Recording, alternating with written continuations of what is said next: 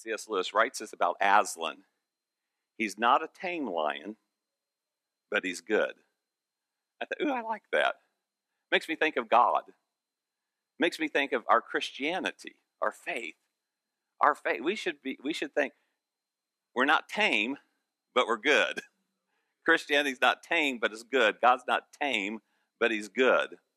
And I poked at this for a couple of years, but I want to poke at it again today and say, our faith in Jesus Christ is, first of all, spiritual. It's not natural. Now, we want to, and I'm kind of wired up this way too, we want to package all that stuff more natural, so it's more comfortable for, us human beings, how we see things, and we just want to package it nicely. But you can't package God nicely. He's bigger than how we want to package him. And so our Christianity is, first of all, it's spiritual, it's supernatural, it's powerful, it's dynamic, it's amazing. And so I want us to think about our faith like that and not just, it's just a little something I said a little prayer for and got involved in this organization. The kingdom of God is much bigger than an organization. And so I want us to think about how big God is, how big our faith is, and how amazing it is, and how powerful it is. And I think about this, I think, you read the Gospels, which is Matthew, Mark, Luke, and John, in the start of your New Testament, and you're following around Jesus, and you're following around the life of his followers as well. And then you move into the book of Acts, and Acts is a 40-year written documentary of the move of God on planet Earth. And it's power-packed, not just the apostles, but power-packed with people doing exploits for God. And then I think about all that, and I think, when you read Matthew, Mark, Luke, and John, and Jesus moving in power, his disciples moving in power, and the disciples went beyond the 12 as well. There were 72 and then 120, and there were people always out there doing things. They even came back and marveled that they were doing the same thing Jesus was doing, because Jesus told them that they would, and he told us that we would. And so it is a powerful thing. And then you look at the book of Acts, and haven't you ever asked your question? How did we go from that to this safe little religion called Christianity? How do we go from that? I mean, if you think, what, isn't this? Read Matthew, Mark, Luke, John, and Acts, and you go, wow, the church was designed to be powerful and influential. You look at God, and you think of the miraculous power of God. God is born of a virgin. Okay, can we all just say right there, that's either an absolute lie, or it's spiritual and supernatural, because that's not natural. God is born of virgin. He wraps himself in a human body. He does exploits. He heals the sick. He raises the dead. He casts out demons. He cures the most dreaded disease of the day, leprosy. He walks on water. He takes a few loaves and fishes and multiplies them to feed thousands and thousands of people. He does all these exploits. And how are we going to tame that? Let me challenge this. Let's not tame it. Let's not tame that. This is what God brought to us. Let's not tame it. So he's got all this stuff going on. And then we see the power of the Holy Spirit poured out in the book of Acts, Acts chapter 1, Acts chapter 2. And let me tell you what, it's not tame, but it's good. The power of the Holy Spirit comes. The place where they're gathering is shaken. Cloven tongues of fire appear on their heads. They begin to speak in other languages that they'd never learned. There's a crazy thing going on. Peter, who's been cowering in fear out of fear of the Jews, you actually read that in Scripture, all of a sudden, endued with power, kicks open the doors of the upper room, preaches to an assembly of thousands and thousands of devoted Jewish followers, and 3,000 devoted Jewish followers give their lives to the very Jewish Messiah, Jesus, on the day of Pentecost. I don't know too many people that preached their debut message and won 3,000 people to Jesus, but Peter did. Pretty amazing. So we see all of that, and we see that the church then is birthed. That's the day the church is birthed. Christianity is birthed. And we should have not this tameness, but this goodness in us as we take all that Jesus did out to the hurting world, because you start watching these guys and gals, and they're out there doing just what Jesus did, raising the dead, curing leprosy, healing the sick, casting out demons. they're doing all these crazy things by the power of God. It's not tame, but it's good. And everywhere the people of God went, you can read this in the book of Acts, everywhere they went, there was either revival or a riot. There either was a transformation of a city, or the city sent them packing out the out the city gates. But there was never nothing that happened. There's always something that happened. So Jesus made all kinds of supernatural, spiritual, kingdom-advancing claims about what he would do and about what we would do if we believed. Anytime the kingdom of God was stagnated, anytime the kingdom of God was not penetrating, anytime the kingdom of God was not being effective, there would always be this theme on Jesus' lips. Now, it's challenging to all of us here, myself included. There would always be this thing. When the kingdom of God just stagnated, you would always see Jesus experienced it personally in his own hometown. And when he looked around and saw he could not do many mighty works in his own hometown except heal a few sick folk, and every time I read that, I think, man, if we healed a few sick folk, we would think we were on top of the world. Jesus considered he was at the bottom of it. He could not do many mighty miracles, but heal only a few sick folk, and he marveled, was astounded at does anybody remember? Their unbelief, their lack of faith. He marveled at that. So every time the kingdom of God's not being effective, it's not penetrating, it's not making things happen, this or something like this will come off of Jesus' lips.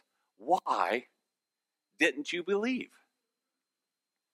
Oh, faithless and unbelieving generation, how long will I be with you? Everything is possible to him who believes. He marveled at their unbelief. And it's said many different ways all throughout Scripture. You find these words off of Jesus' lips. So I believe that it's time to believe again. And so we're going to talk about that today. Believing for miracles. Believing for miracles. Wouldn't it be so nice that they were so common that we no longer even called them miracles?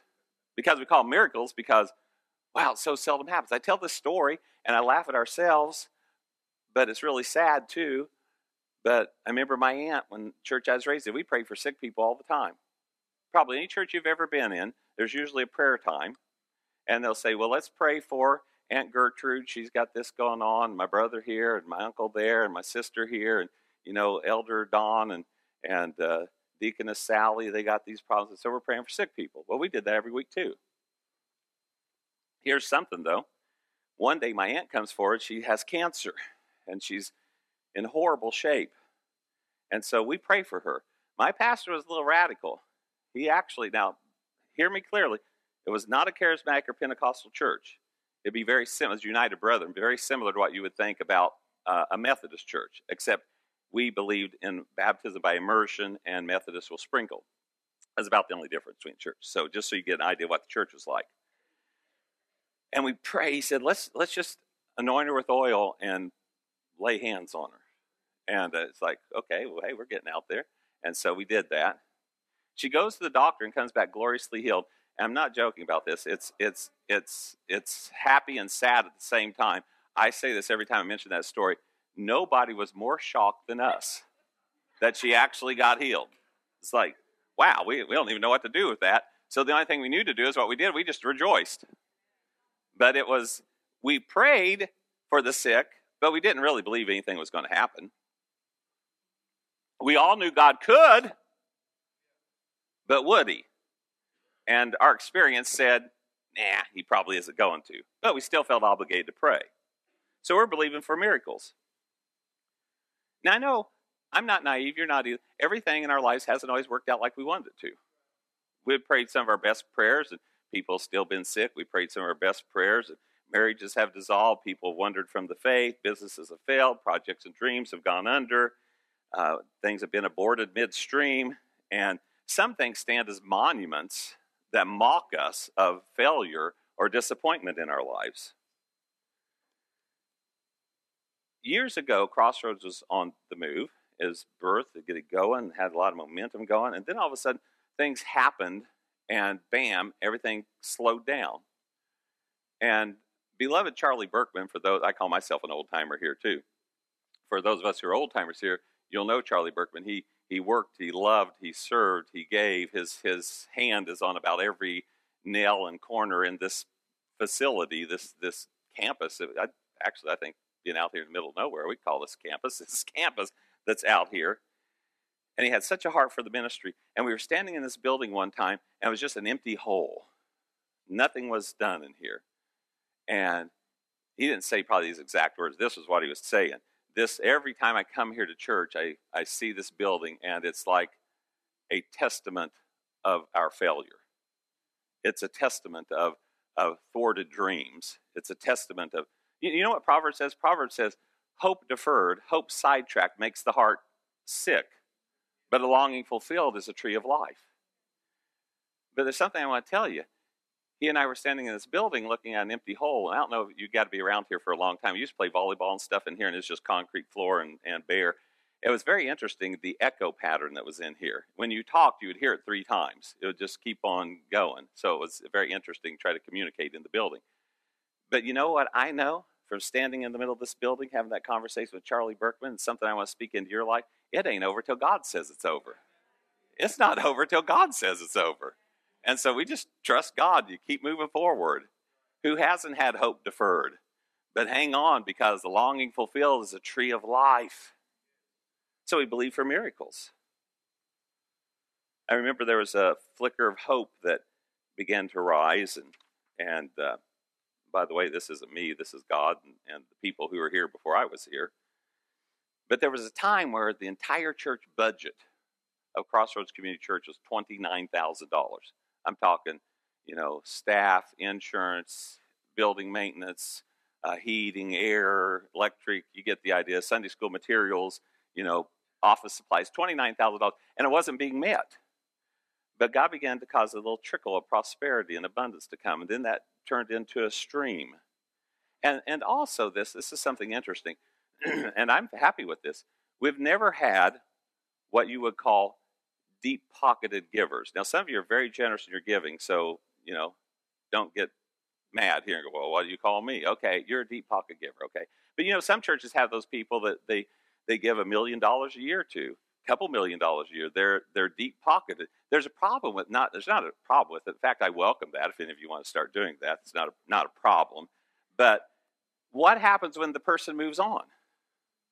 What happens if you built your whole ministry around a single person or a couple people who give, deeply? There's a problem, because when they're gone, all of a sudden your budget goes back to like a real budget.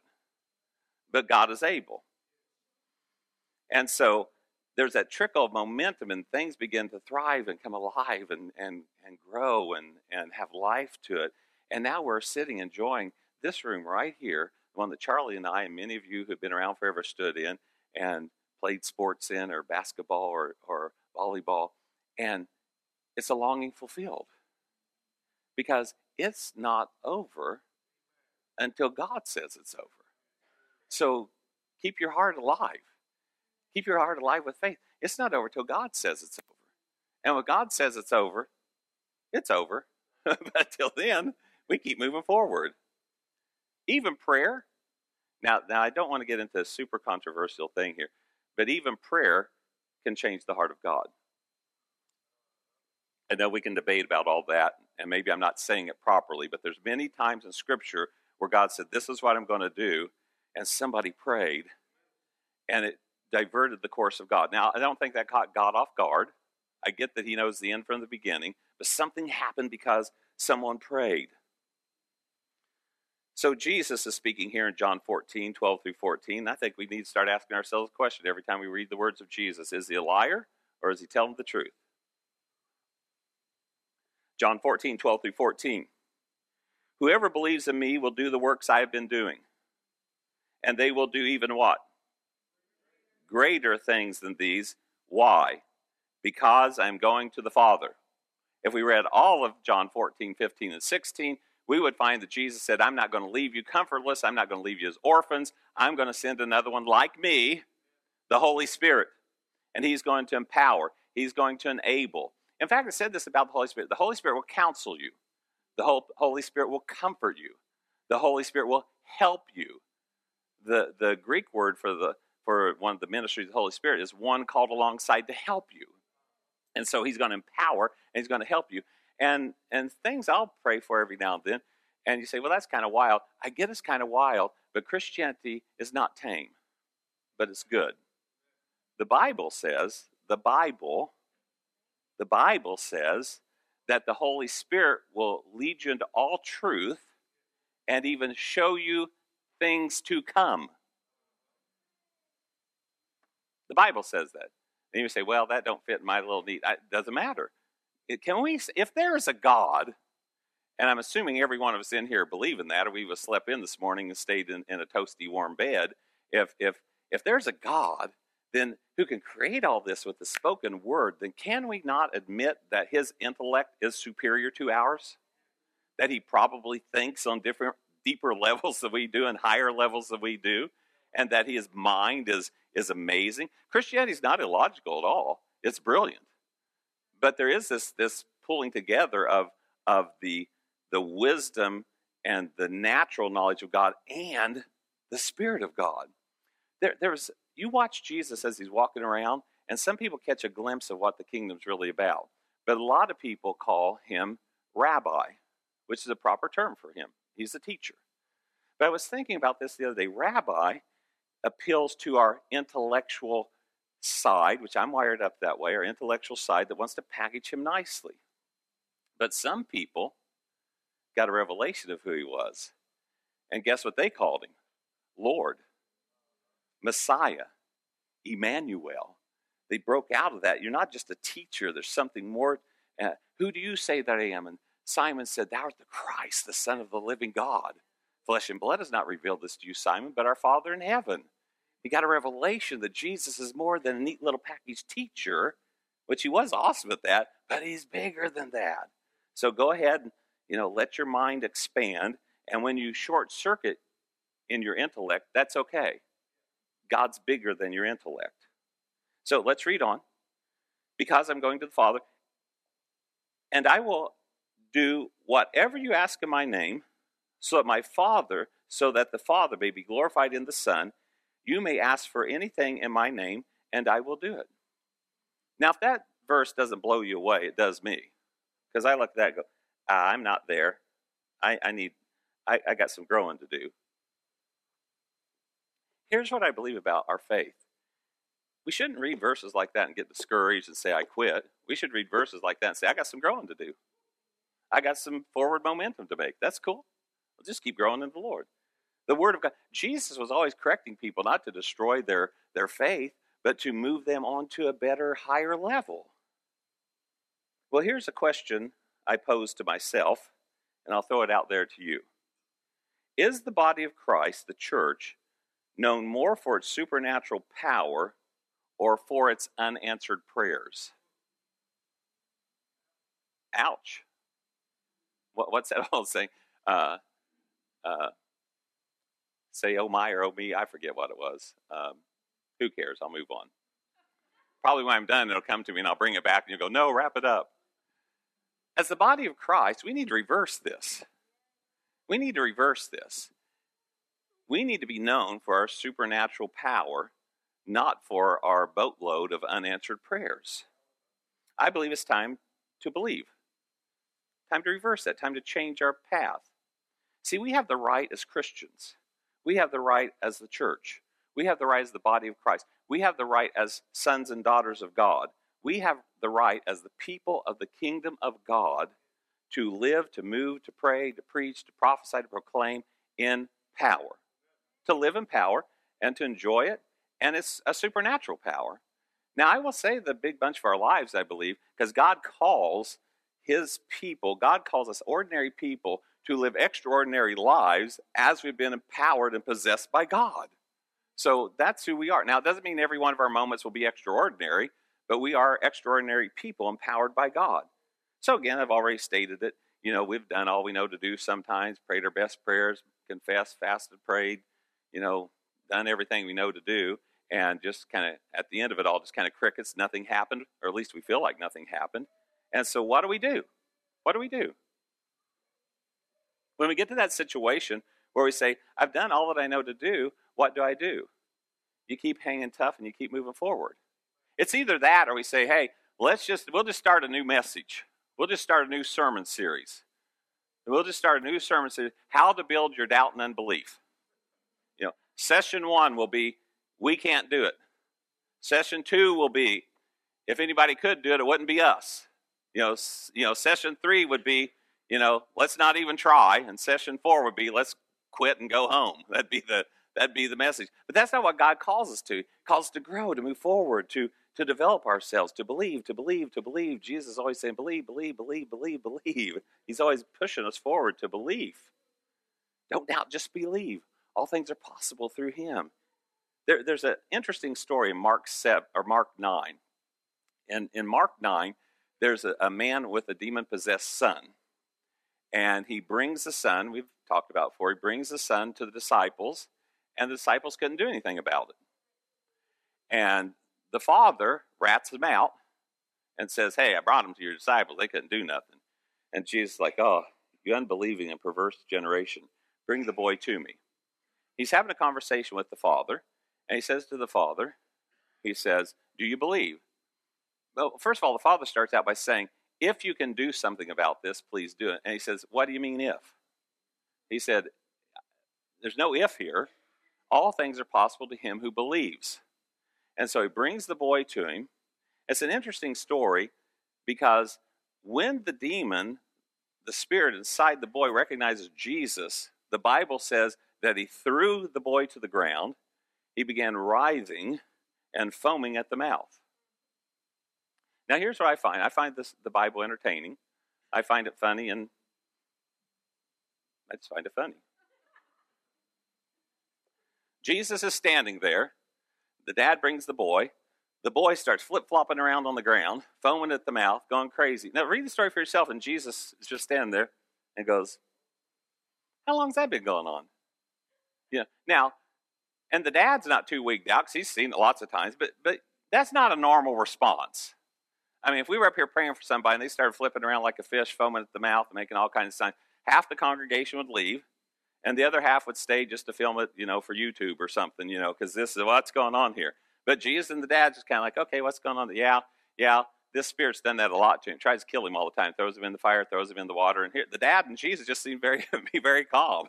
And so Jesus takes authority over that spirit. The spirit rips at the kid one more time and then comes out, and he's totally well. Now, for the record, not everything's demonic. There's physical problems we have. And some things can be demonic, but I just want to make that clear.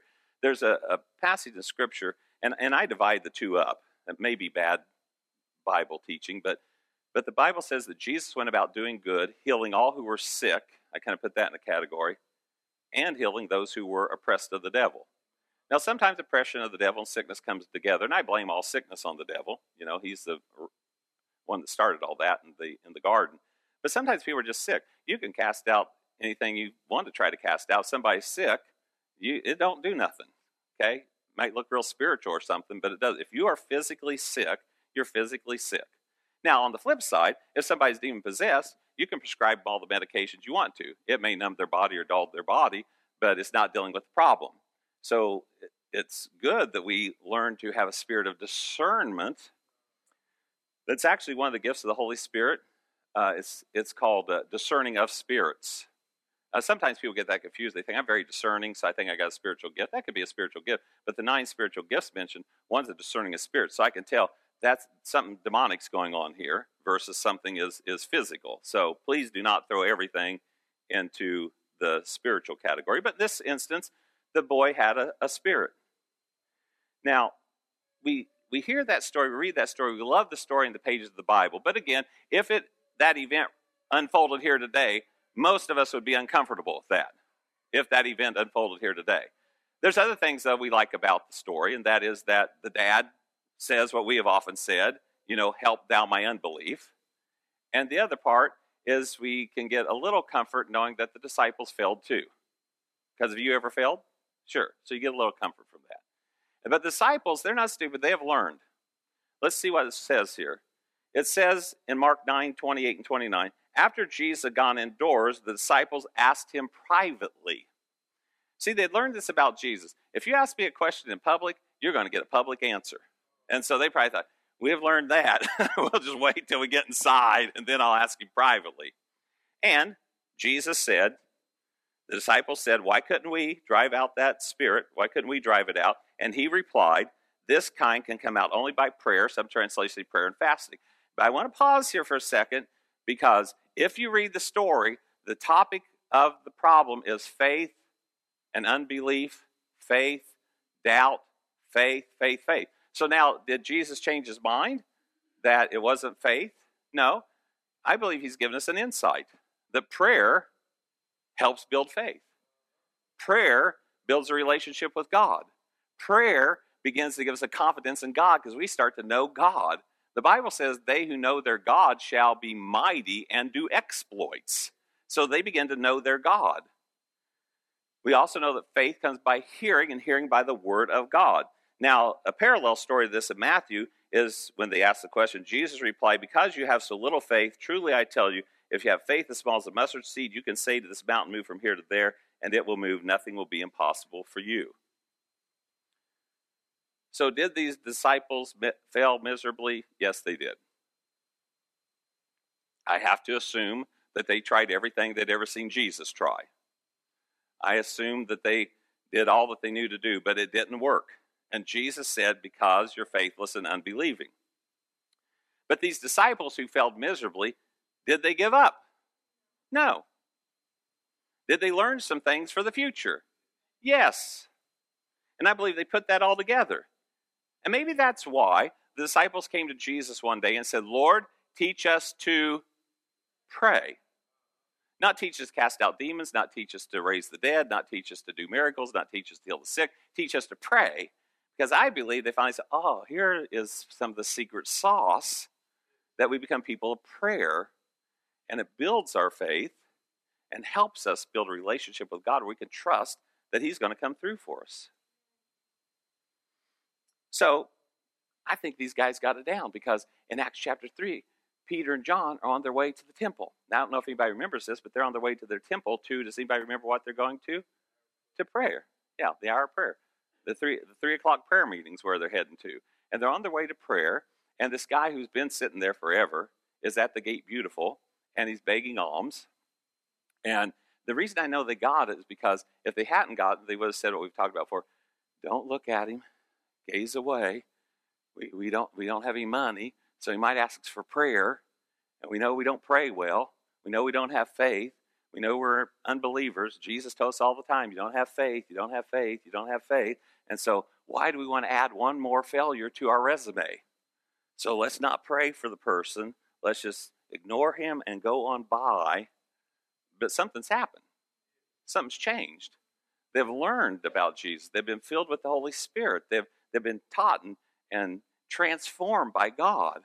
And so they say, silver and gold have I none, but such as I have give I thee. In the name of Jesus, rise up and walk. And they took him by the hand, raised him to his feet, and he began to go jumping and leaping and praising God.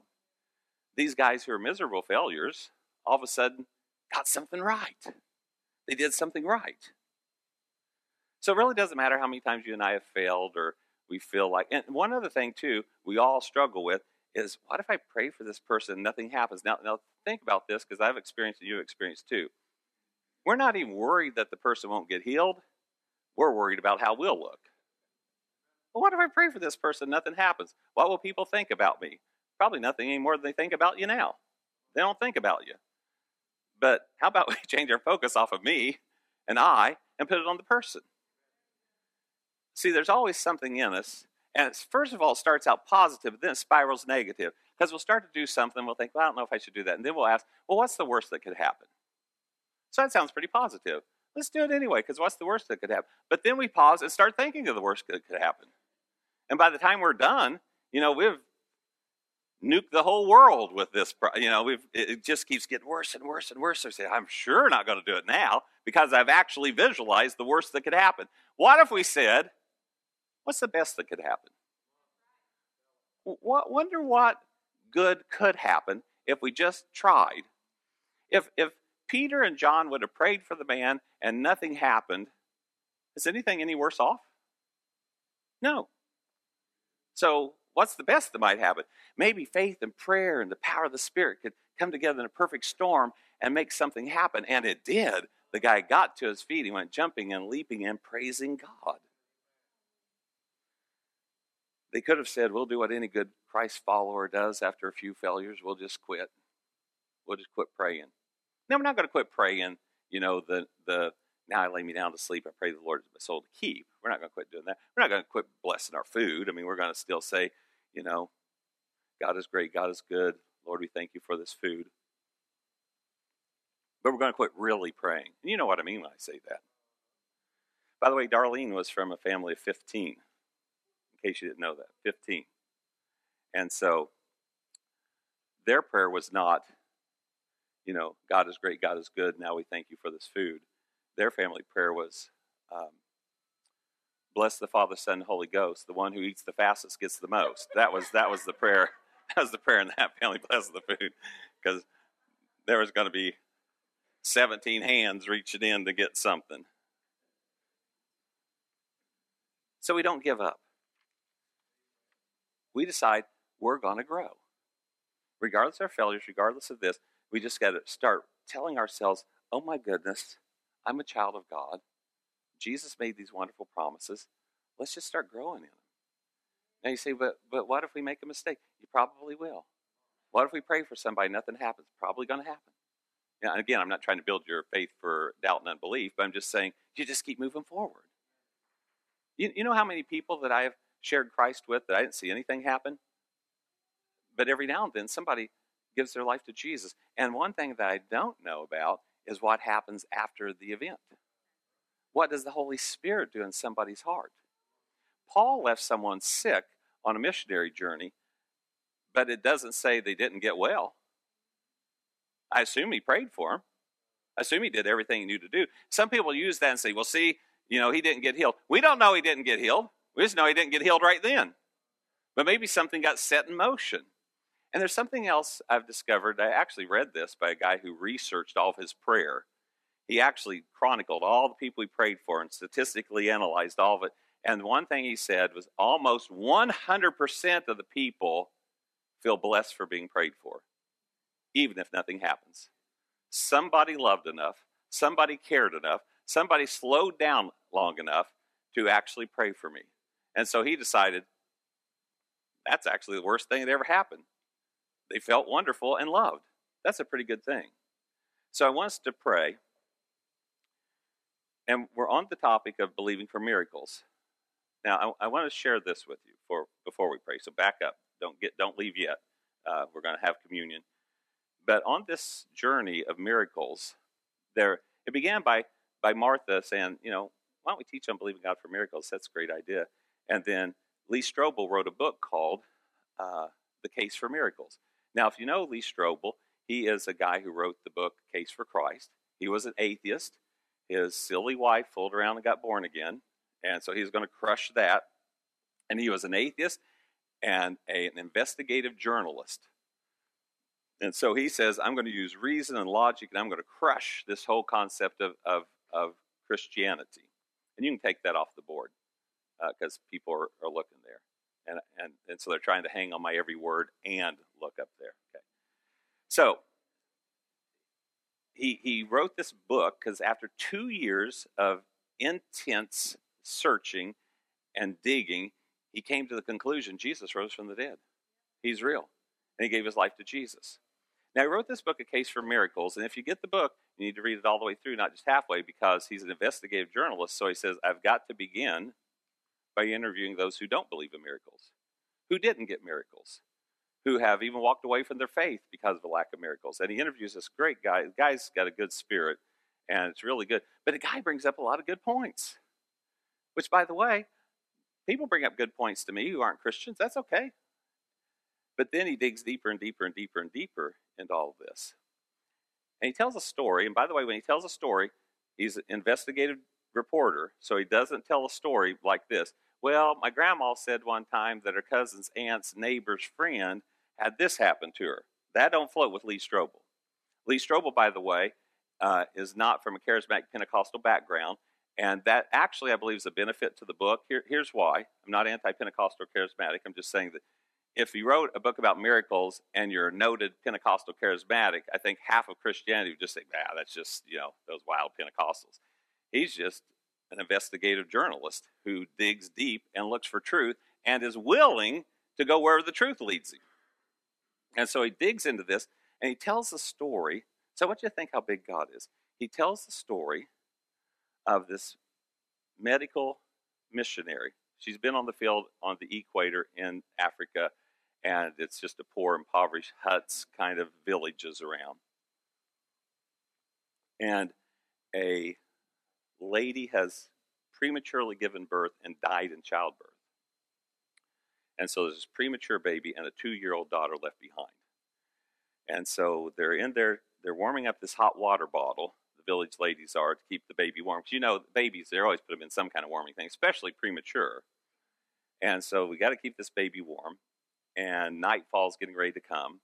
And they burst the water bottle. And it's the only water bottle around. And so the medical missionary, lady doctor, calls some little kids over to pray. And if I remember the story correctly, it was actually her daughter who said, Lord, we pray that you will send us a hot water bottle today and send a baby doll for her sister so she'll know that she's loved. Okay. Well, now Mama's got a problem because she can't believe that's going to happen. Now, let me say, does she believe it can happen? Sure. Does she believe it's going to happen? And so she said her mind's racing. Do I even say amen to that prayer? I've been on the field for 4 years. You know how many boxes she received in 4 years? 0. Like an hour later, this truck pulls in with like this 30-pound box and delivers it. And they start looking through, and there's normal stuff. And she reaches in there, and she feels something rubbery.